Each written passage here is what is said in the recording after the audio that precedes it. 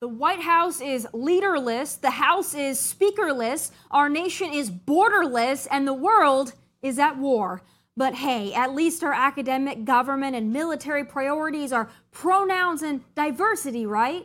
The show starts now.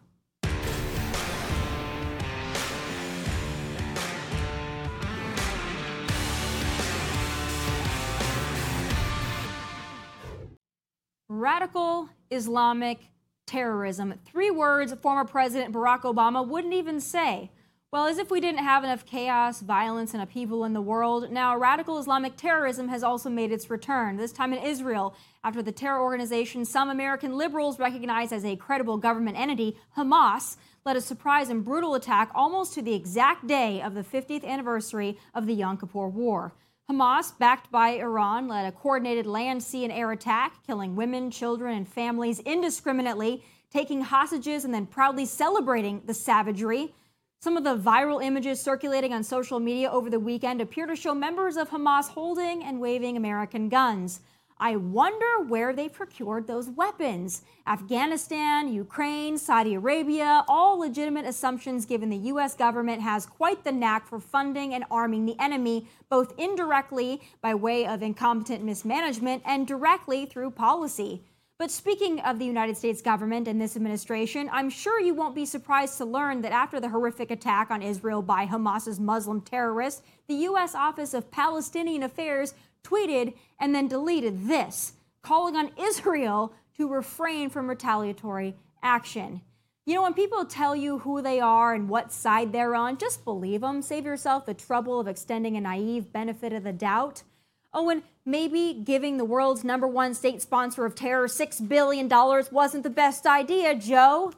Also important to note that while the world was still learning about the utter atrocities in Israel, your president could be heard hosting a barbecue in the Rose Garden. No, I'm not kidding.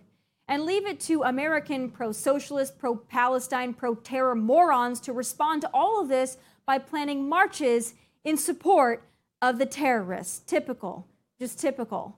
You know, the spin campaign is already beginning. Over the weekend, Kylie Jenner posted in support of Israel to over 400 million followers, but then after backlash, well, she deleted it. 2023, y'all. Men can be women, women can be men, but God forbid you be anti-terrorism. Those savage degenerates aside, most of our leaders and the vast majority of the American people and really the world have stood by Israel, at least for now. But expect that to change as soon as Israel strikes back. Expect to see all the blissfully ignorant, radical, pro-Muslim apologist groups condemn Israel and reiterate the misguided notion that somehow this is all Israel's fault. Joining me now with his expert analysis is national security specialist and author of Consequences: An Intelligence Officer's War, David Grantham. David, I haven't seen you in a very long time, but it's great to have you back. Oh, thanks for having me. So, David, way back in the spring of 2022, you made a wild claim that Israel held the answer to whether Russia's invasion of Ukraine would lead to World War III. Is this going down as you had warned? So far, it looks like that. And first of all, my deepest sympathies go out to the families of the victims in Israel and to those innocent Palestinians who will lose their lives or who have lost their lives already because of what Hamas and Iran have done here. But yes, it seems like what I had predicted back in March of 2022 was simply that Russia held the key in some ways to the balance of peace in the Middle East. Both those countries, Israel and Iran, were going to need to leverage that relationship when Russia decided to invade the Ukraine. Israel has a different situation where they also are allies with the United States. So at first, Israel was reluctant to do anything material against Russia like other countries, although they did condone the invasion. But as Russia's war began to stall and then ultimately has failed, at least by their strategy and their estimates, Iran came through and began helping with drones. And that, to me, was the point in time at which Iran decided they were going to be the benefactor to Russia. And when that happened, I believed that Iran would work their way into a situation where they built up political capital and then had the leverage where Russia would essentially allow them to attack Israel. And I think this has come to fruition. It's terrifying how our enemies are really coming together in this moment. That's all a product of weak leadership all the way around. But, speaking of that and your prediction, there's been a lot of discussion, a lot of back and forth in the U.S. on the left and the right over that $6 billion that Joe Biden gave to Iran on September 11th, no less. The left saying that in no way contributed to what happened over the weekend. The right saying, well, obviously, when you give $6 billion, you unfreeze $6 billion to the world's foremost state sponsor of terror, that's going to contribute. In your expert opinion, do you think that move by the United States and their goodwill towards Iran for whatever reason contributed to what happened or will contribute to ongoing conflict and issues between Israel, Hamas / Iran? Well, I wish I had a crystal ball to tell you exactly how I think it's going to play out. I don't know that. Obviously, I think it was an ill-conceived idea, regardless of what Iran did or did not do in the last few days. But in the immediate term, Iran had this planned. I think the U.S. played a smaller role in whether Iran decided to do this because Iran had the leverage, had the political capital, and had the if you will, the permission. I use that very loosely, but permission from Russia to do that, to carry out an attack. Now, going forward, absolutely, any finance that's available to Iran, they will use, and it's hard to believe this money will not be used in their war going forward. And that's the concern, of so many Americans, so many folks in Israel. Anytime that you are friendly to a sponsor of terror, then you risk this kind of thing happening. But it also goes back to just the weak leadership. I mean, this president has a horrible track record. You've got the Russian invasion of Ukraine. You've got China eyeing up Taiwan, and also really China eyeing up the United States. Now you have, again, this continuing conflict between Hamas and Israel. It feels like the world is edging closer to a World War III. That's something that we've talked about for the last couple of years in theory, almost like an apocalyptic prediction. But in your analysis, do you think that we are edging closer to this, where the United States becomes involved, where the world really is at war? Unfortunately, yes. When I look at the global landscape, and there's always moments where we can pull back from the brink, but now I'm a trained historian, and historians tend to shy away from drawing parallels between different historical events.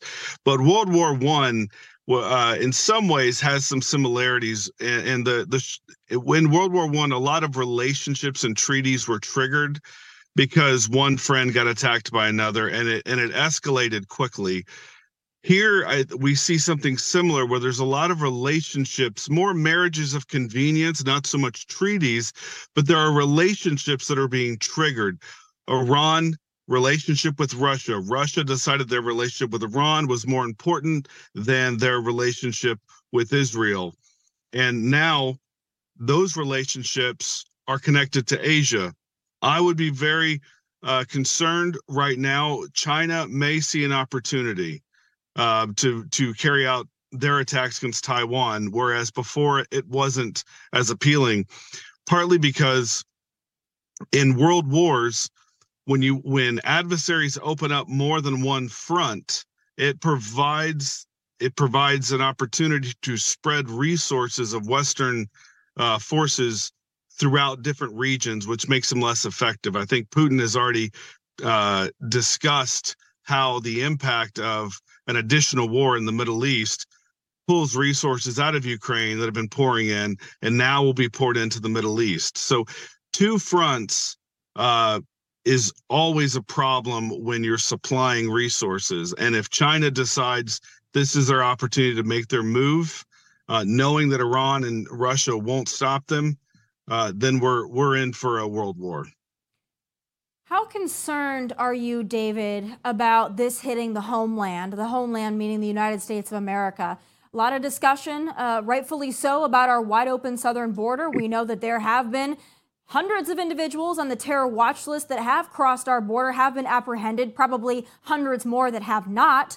How concerned are you that we're going to see an attack on our homeland? Because there's been a lot of discussion about terror cells in the United States because of that open border. Do you think that that's something that we should be very concerned about, realistically concerned about happening in the next 12 to 14 months?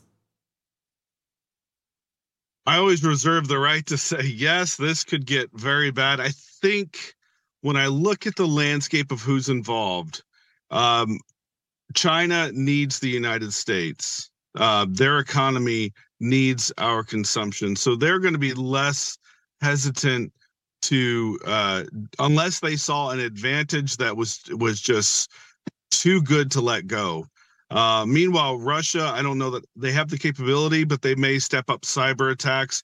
I think the most likely scenario for attacks on the homeland would be a combination of small-scale terror attacks that Iran has been planning for a long time, the use of adversaries in Latin America like Venezuela to continue to send migrants, flood the border, use people for their national security agenda, and cyber attacks. So I think there's the abuse of humanitarian need, small-scale terror attacks and cyber attacks.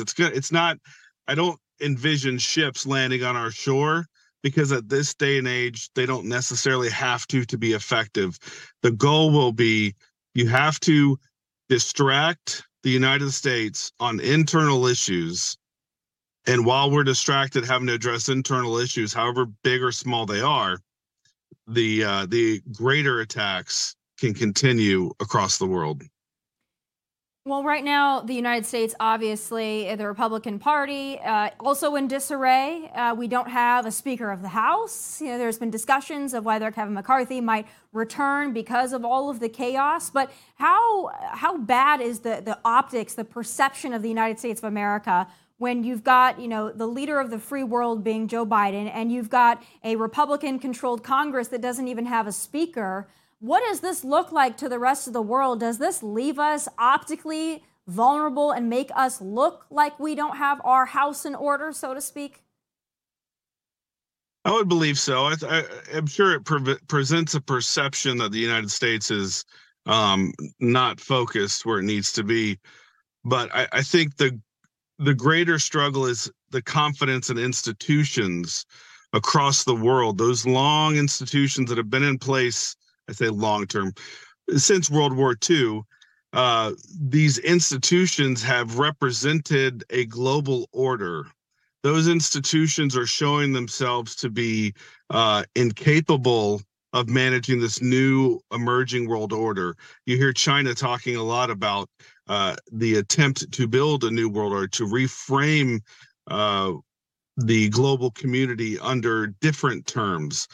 So while I think it's symptomatic, this changeover in leadership, it's not at all new, but it certainly is symptomatic of what I believe are larger issues, and that's the confidence in institutions that have led to stability overall since World War II. Well, and then you just add into that, we have an election that's coming up. We might very well see a rematch between Joe Biden and Donald Trump. That's going to impact a lot of things, the way that the world sees us. And then let's not forget that we've allowed millions of unvetted, undocumented, a majority being males of military age into our country. That just doesn't seem like the best idea politically, strategically, security-wise. It just feels like we're opening up Pandora's box, and all by our own making.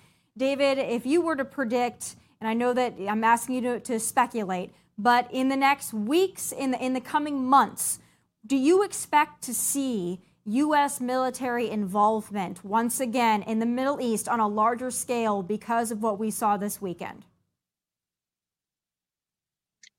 Maybe not in the next few weeks, but I think in the next 3 to 6 months, we're going to be actively involved in some conflict somewhere, because I don't see how Israel does not respond to Iran by attacking the country itself and or attacking installations in Iran. I don't know that for sure, but the scale of attack that's happened, I'm hard pressed to believe that Israel doesn't go further, doesn't go beyond Hamas.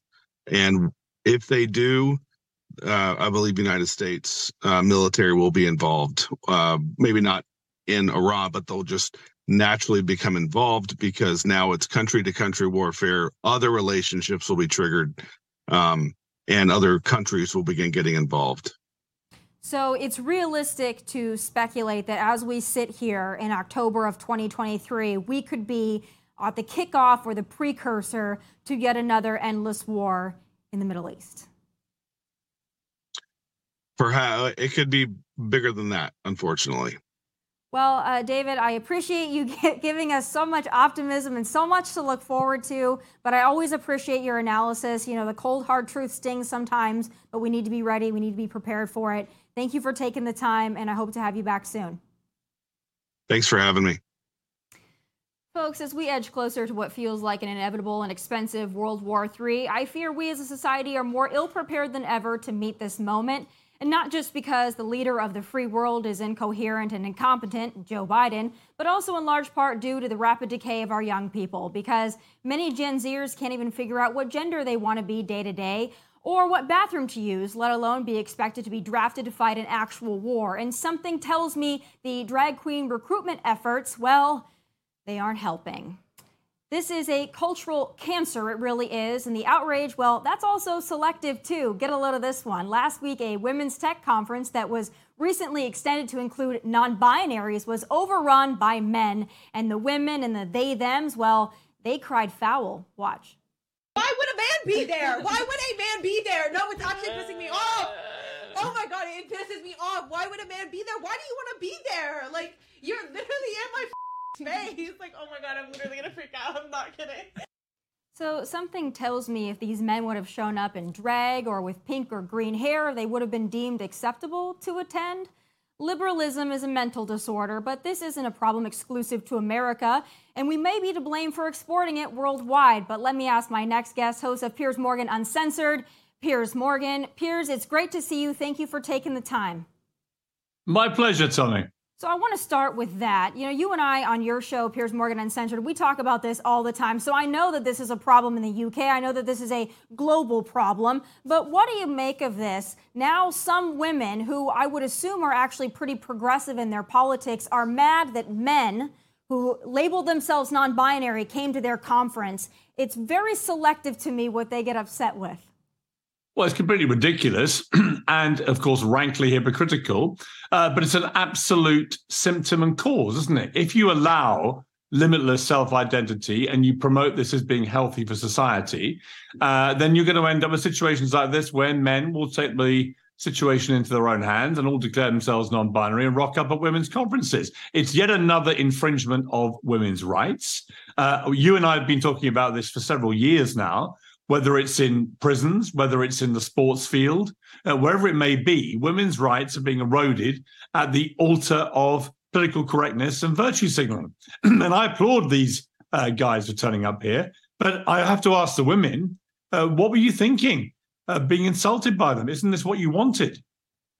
And they also extended this conference that has traditionally been for women. Now they wanted to include the non-binary. So in my eyes, they did this to themselves. You can't decide who is non-binary and who's not if it's all about self-identification. That's the whole point and premise of this liberalism disease, is that you could be whatever you want to be. So it's amazing to me that they're crying foul. But, you know, Piers, in the open, a lot of stuff going on in the world today. I know that the UK is as touched and impacted as the United States are. But I'm wondering, if we were to have a draft, if we were to have a World War III that feels like it's inevitable at this point, do you think the world's young people are going to be ready to take up arms and defend freedom? Because I certainly don't feel like in the United States we're prepared and ready to take on that task. Well, the truth is some of them will be, but the vast majority, I think, of this new young generation, I think are victims of a society which has moved to be massively overprotective. If you cover kids in cotton wool from the day they're born, and you continue doing that through their teenage years into adult life, what preparation are you giving them for the real hard knocks of real life?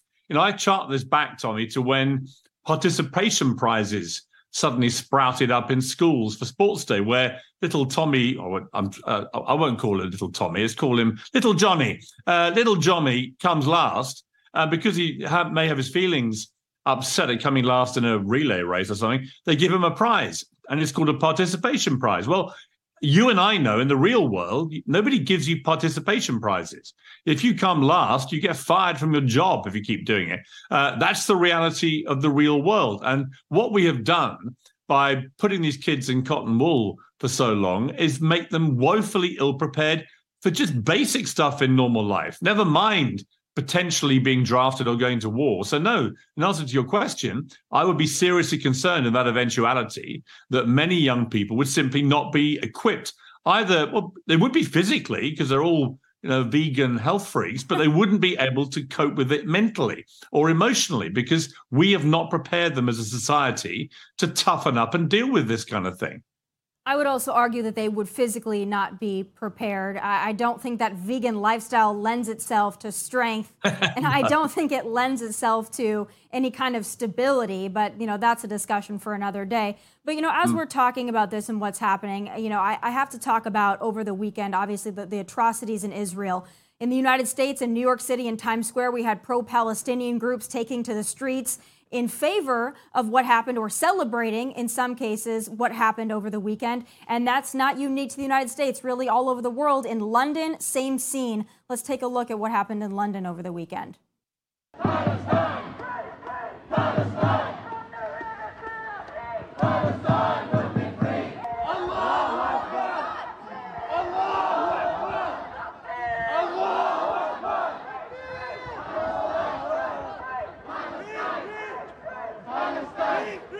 Piers, what do you make of that? Do you think this is going to be something that we're going to see for the coming days and weeks, especially as Israel retaliates? I think we're going to see a whole lot of anti-Semitism, a whole lot of anti-Israel sentiment. I think this is just the kickoff.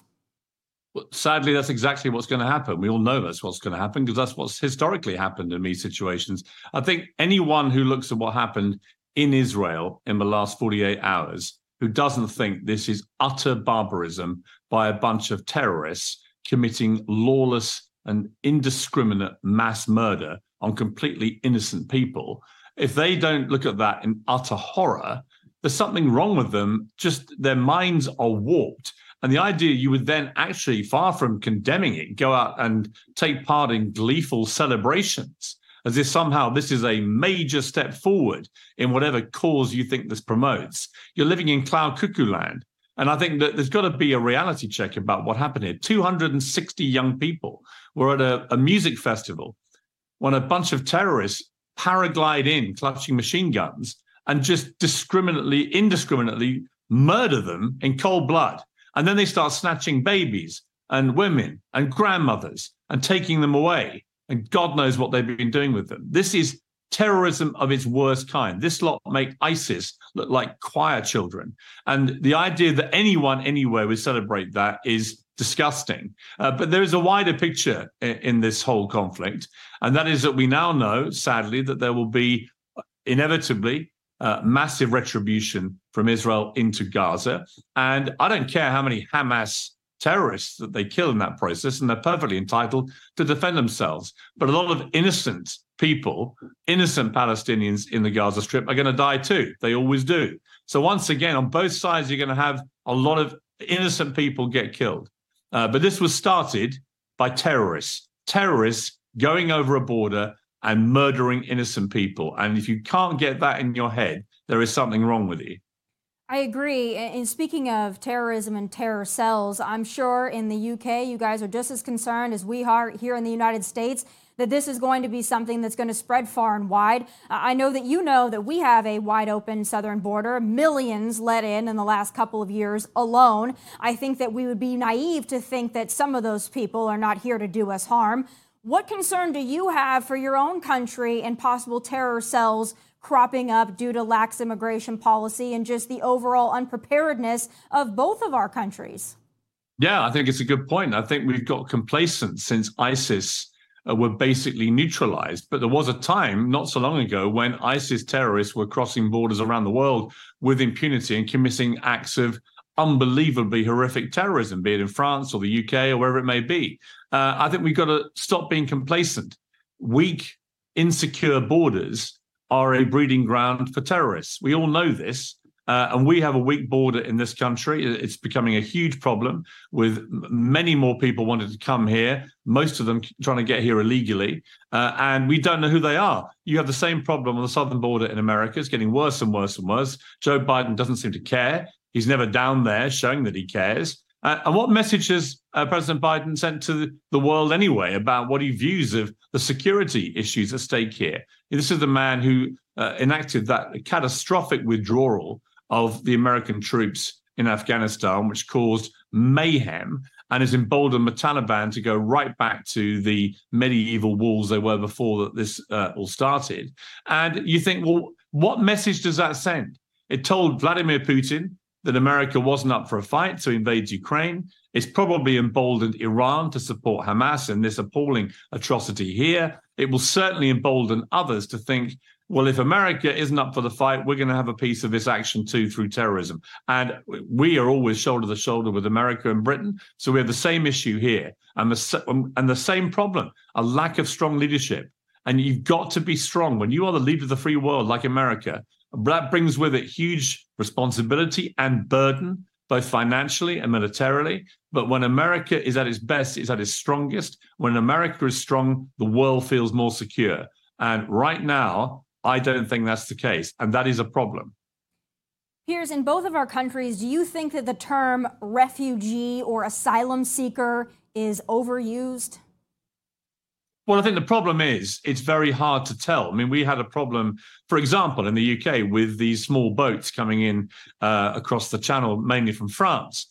And it turned out that a third of the people on it were not refugees or asylum seekers, but they were actually young male economic migrants from Albania, which is not a war-torn country. So they were gaming the system, and we've now done a special deal with Albania to stop that happening. But, you know, if you talk to people on the left, they will tell you with absolute certainty in their eyes that all of the people coming into the UK on these boats are genuine refugees and asylum seekers. They're obviously not. Now, there are some who are, and they need to be picked out from the many people coming in and treated properly and afforded asylum and refugee status where it's appropriate. But when a third of the people, we're talking tens of thousands, when a third of the people turned out to be perfectly healthy, not in danger, economic migrants from Albania just wanting a better life here, that is not refugee or asylum seeker status. That is economic migrant status. That's a different thing.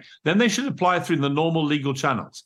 And I think you would say the same about the United States, right? No one's got any problem with legal migration. Everybody believes that legal migration can enrich a country. America was founded on this. America is a nation of immigrants, but the right way. And how do people who go through the system the right way, how do they feel when people cheat the system, when they just crash in illegally? And how does the average American feel, as we do in Britain, for example, about the security implications of a porous open border where it looks like almost anybody who wants to try hard enough can come in and we don't know who they are? It's a massive security problem. Doesn't even look like they have to try very hard. And, you know, Piers, we see Right. the drone footage from Fox News day in and day out. Thousands of military-aged males coming through our southern border. Then they are flown or bused into New York City or Chicago or Boston. And to think this isn't going to end poorly in some way, shape, or form is a naive thought. I know you got to run and get to your show. Thank you so much for taking the time. I always appreciate it. And I'll see you soon. Great to see you, Tommy. Take care. Thanks, Piers.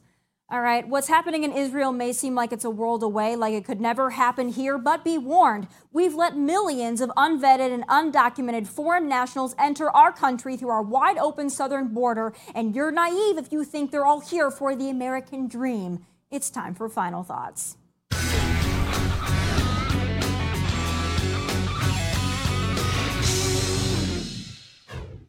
What happened in Israel over the weekend is nothing short of an evil atrocity. And while the Hamas attack was a surprise and caught Israel off guard, the constant fear of something like that happening has become a way of life for Israel, our only Western ally in the Middle East, surrounded by Muslim countries with extremist ideology born and bred into the culture.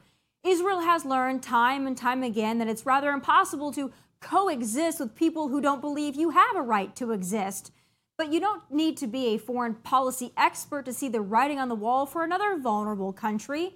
Not Ukraine, not Taiwan, but none other than the United States of America. Wake up call. We've let millions of military-age males cross our southern border in just a couple of years. Do you really think all those people are just here to find jobs? Don't fool yourself. What are the chances even a small percentage of the refugees we've taken in by the millions want to kill us? Border Patrol has already flagged and apprehended over 200 border crossers on the terror watch list. Imagine how many others have slipped through the cracks. Imagine how many others traveling alongside those on the terror watch list were allowed into this country, likely flown into a city or town near you. How does that make you feel? Safe? Don't lie to yourself.